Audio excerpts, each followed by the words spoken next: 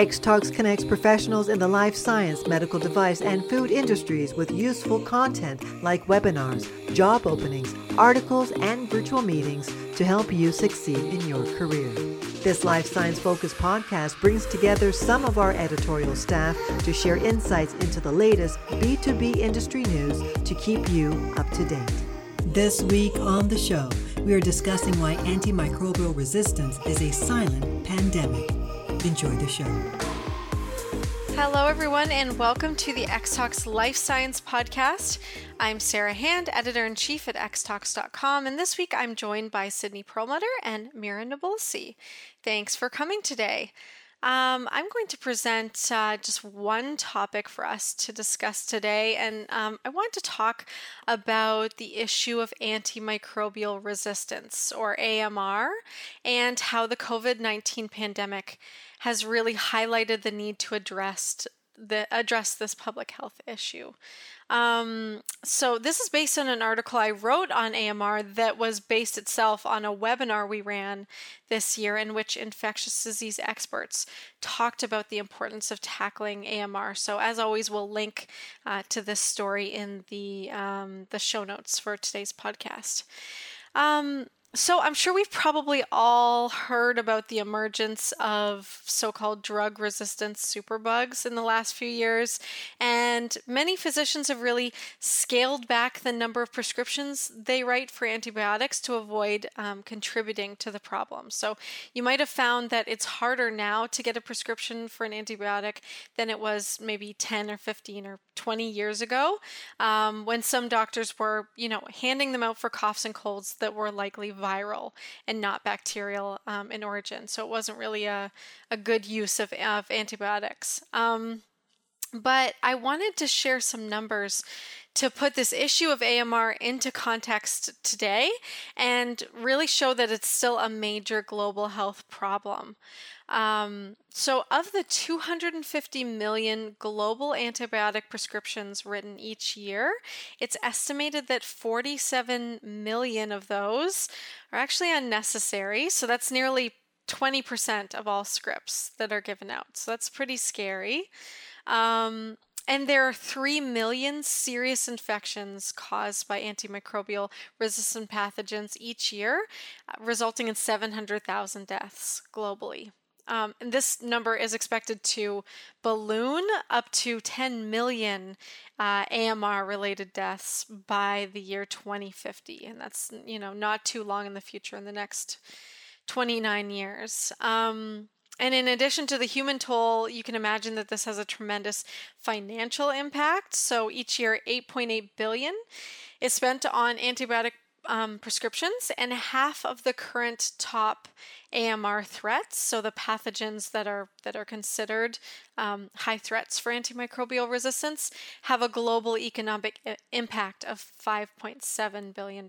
So, clearly this is a problem, and as I said earlier, it's one that's really come into sharp focus during the pandemic, and that's because serious SARS-CoV-2 infections requiring hospitalization are often associated, not in all cases, but certainly in some, with the development of secondary bacterial infections, and sometimes that's associated with, intubation and that sort of thing that can introduce bacterial pathogens in someone who's already, fighting off another infectious disease.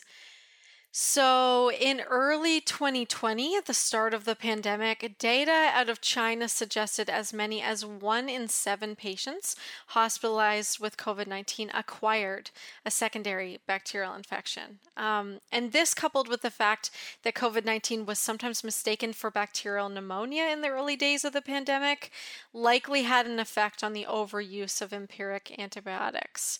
While this number is likely lower overall, now that we have more data, now that COVID is better characterized as a viral disease, infectious disease researchers have suggested that SARS-CoV-2 may show synergies with certain bacterial pathogens, which makes it more likely a patient will develop a secondary infection. So this isn't fully known in terms of the mechanisms by which this could occur, but it seems like, or it's been postulated that maybe this particular coronavirus can work synergistically with other bacteria to kind of allow them to infect someone, or maybe create the right conditions for that secondary bacterial infection to occur.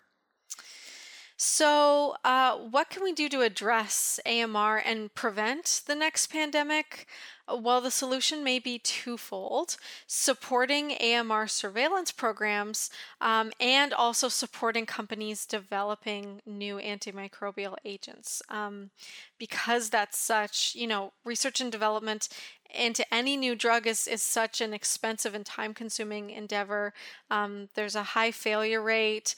A lot of these smaller companies that are focused on developing new antibiotics, one failure can mean the end of their company essentially and bankruptcy. So it's important to kind of support them and keep the people who know the most about these infectious diseases and developing new agents in the industry and doing that.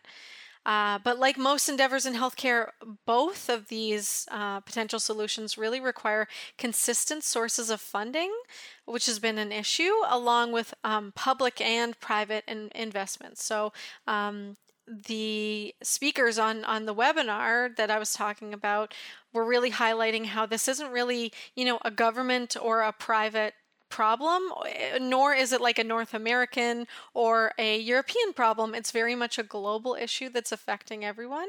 And so we need everyone's buy-in into these sort of antimicrobial surveillance programs. So in the case of these AMR surveillance programs, the way it works is that medical institutions are selected to participate based on geographic distribution. They collect and they submit pathogen samples from patients to a central reference microbiology laboratory where they're ID'd and characterized, and oftentimes samples are stored.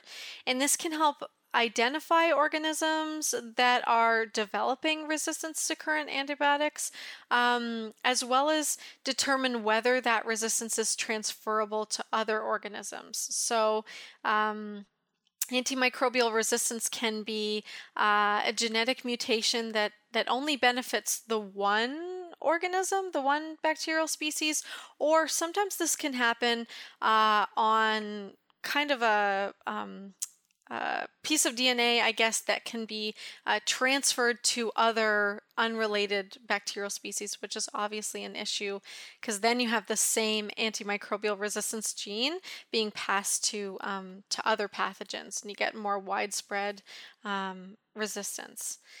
And obviously all of this data as well can help inform the development of new antimicrobial agents as well. So kind of supporting those companies that are developing new antibiotic drugs. So considering that this problem of antimicrobial resistance, isn't new, it's something that we've known about for decades. What do you think is holding us back from making, real strides to solve this problem? Well, one of my first questions was, and this is like a really simple question, and I'm sure it has like a much more complex answer, but is it worse to, like, let's say you have, let's say someone gets pneumonia. Is it worse for them to be prescribed an antibiotic or to just have the pneumonia? Yeah, well, I think as long as antibiotics are used appropriately, I think you need to treat it, especially in someone like who's elderly or immunocompromised, for whom that pneumonia could turn into like a very serious infection. I'm not a doctor myself, but I think for the most part that's why they're there. We need to be using them. I think the problem comes when they're not being used in the right cases. So when things are misdiagnosed, or when, like I was saying, was more of a problem, I think, a few decades ago, but still seems to be a big problem when these antibiotic prescriptions are being handed out for things that they're not going to be effective against. Another big problem, actually, that I didn't really discuss in this article, article, but I've read about quite a bit before, is when people are prescribed a course of antibiotics, they don't take it all the way. And so maybe you're supposed to take it for 2 weeks, but you feel better after a week, and so you don't take the rest of the pills. And what they think happens is that, okay, that antibiotic has worked to really wipe out all of the bacteria that were susceptible, but all of a sudden you've kind of selected for any bacteria that might have any slight resistance to that drug. And now that, you still have that and you have the potential in some cases to transmit that. However, I've also read contrasting studies that say maybe we shouldn't be taking it as long because maybe we're actually exposing these bacteria to the antibiotic for longer and sort of giving them the opportunity, I don't know if that's the right word, but the opportunity to then develop resistance. All of these things are like they're adapting to their environment, right? And so that's sort of another thing. So I think there's maybe not enough understanding here in some situations, and not enough control over who's being prescribed these drugs. But hopefully, to answer your question, I think it's usually makes sense to prescribe it as long as it's like, this antimicrobial agent is effective against this pathogen, and at least for right now, and this person needs to be treated, because they're really sick. Yeah. What I was going to say, a personal experience of mine, I grew up in Jordan, and there, so pharmacists, just like doctors, have the rights to prescribe you medication. So a lot of the time growing up, I would go into the pharmacy instead of going to see a doctor and tell them, I have a cold or a flu, and they automatically would always give me an antibiotic. Mm-hmm. And I didn't know the effect or the long-term effect of actually always going on antibiotic until I was, in my older years at school where I was learning about the immune system, that I actually realized that taking an antibiotic isn't actually so good to do all the time, just like you were saying. So it wasn't until then did I start telling, my mother and things like that, like, no, I don't want to take an antibiotic, because every time you'd go into the pharmacy, they just give you an antibiotic. And that was like constant, whether it's a sore throat or a flu or a cold or anything, that I start to say no. So I think a big part of this is the educational factor of not just, the doctors and the pharmacists or whatever knowing that maybe you shouldn't always be prescribing antibiotics if you don't think that the bacteria, that it is a bacteria and maybe a viral infection. Right. And then, me being like, okay, no, I'd rather find a different course of treatment to my cold or my sore throat or whatever it is. So yeah, it's pretty interesting how things in North America work very differently than how I experienced things growing up. Yeah, that is a really good point, Mira, because aside from this, giant public health issue of AMR, it's also an issue of your own personal health. So taking especially these broad spectrum antibiotics can really wipe out all of that, good bacteria that you need to then try and replenish. And, they talk about people eating yogurt or taking probiotic supplements and things like that.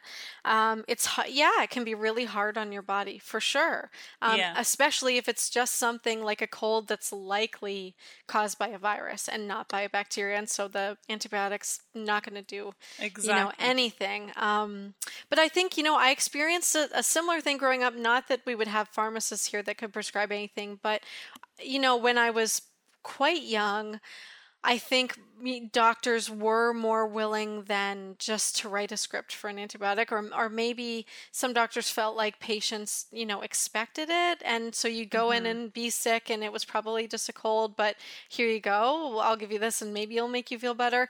I think we've come a long way since then, and that doctors are a lot more wary about this, but based on those numbers I shared, it seems like it's still a giant global problem. And maybe it's certain countries as well that are still using those old practices of just judiciously, sending out these scripts for antibiotics. Yeah. And another misconception that you mentioned is the idea of probiotics. Not that it is a misconception, but a lot of people assume, like my mother, for example, she goes, oh, just take the antibiotics and have yogurt for a couple of days.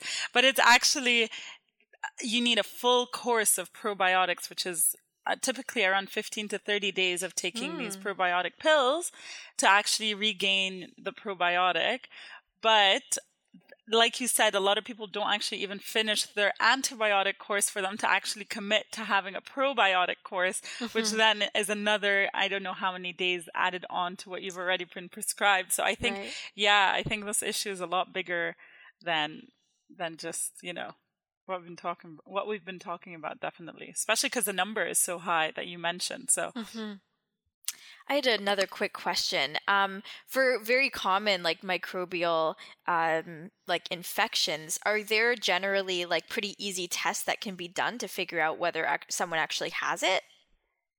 Yeah, to identify like what type of bacteria is causing the infection. Often for sure there are like pretty simple diagnostic tests. I think for certain really common tests, like if you go to the doctor and you think you have, strep throat, often they'll take a swab and they'll have a really quick test there to determine whether or not, what type of bacteria that's caused by. For other ones, I think it's like, might be you might require a blood test or something like that. But yeah, oftentimes, these pathogens can be identified. I don't know if that's part of the issue. Maybe sometimes in cases of less serious infections, maybe they're not being identified before an antibiotic's being prescribed. So, you think about these antibiotics that have been around for a long time, like some of the legacy antibiotics like penicillin that were really just prescribed for a lot of things, and a lot of the pathogens now have developed resistance, and it's not as effective as it once was. I mean, that's like the original antibiotic. I think that companies are kind of working more to develop more tests to be able to pinpoint exactly the cause of an infection. But I guess it's all money and resources as well. So it depends. If you're at a great big medical center that has the capability to do tests, especially for maybe less common infections, that's great. But if you're at like a smaller center, maybe it's harder to find a place to send a sample to get the results. And in the meantime, maybe your patient is quite sick and you need to make a decision on what the course of treatment is going to be. So maybe that's part of the issue.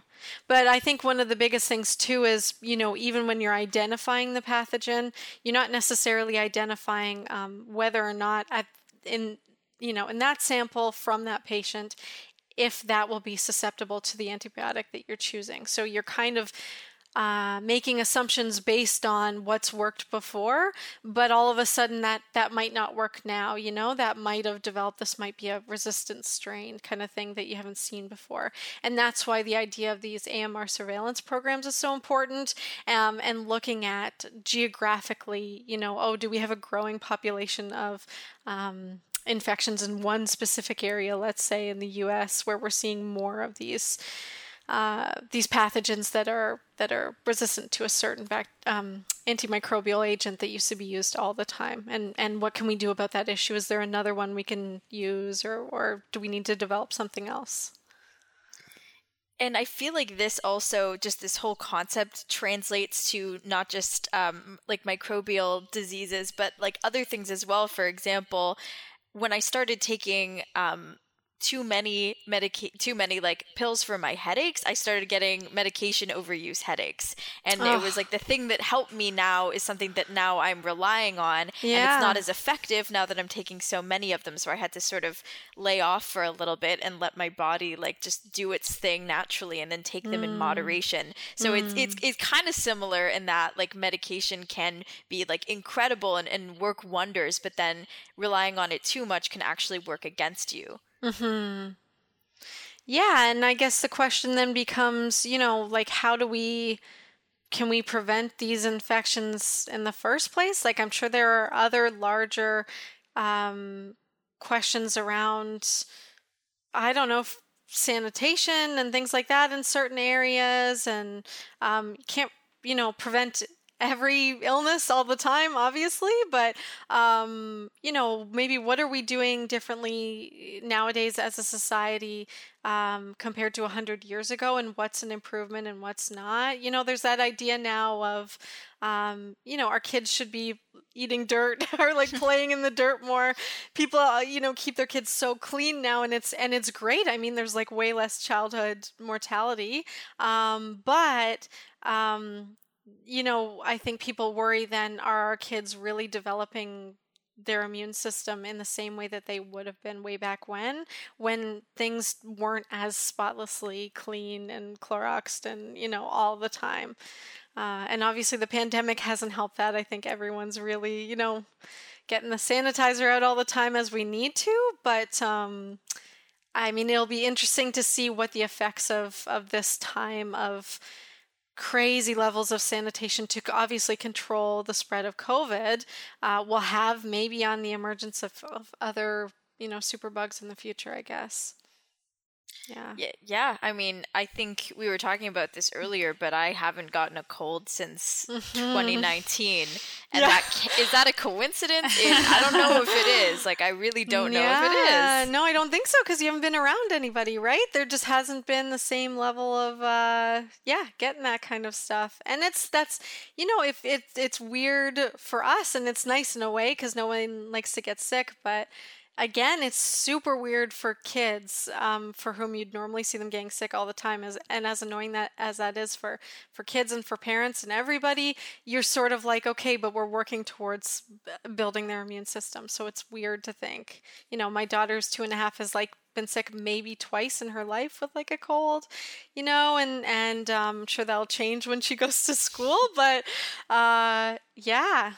Although they do say, from this past 1.5 years of people being, isolated and being at home, there's been way less deaths from things like flu, which would also normally affect people, the elderly and immunocompromised people. So that's a good thing for sure. Yeah. Okay, well, that's the end of this episode of the X-Talks Life Science Podcast. If you liked today's show, don't forget to rate, review, and subscribe. Thanks, everyone, and see you all next week. Bye. Bye. Thanks for listening to the X-Talks Life Science Podcast. If you enjoyed our discussions today, please share the episode with your friends and colleagues, and be sure to subscribe in order to be notified when a new episode is released. To join in on the discussion, you can find X-Talks on social media, email podcast@xtalks.com, or comment on the articles directly. Links are in the show description. Take a moment to join our community at xtalks.com to get access to everything we have to offer, including webinars, job listings, virtual meetings, articles, and more. The views and opinions expressed in the podcast are those of the speakers sharing them. They should not be taken as professional advice and do not necessarily reflect the policy or position Honeycomb Worldwide. For further information, email us at podcast@xtalks.com. Thanks for joining us, and we'll see you next week.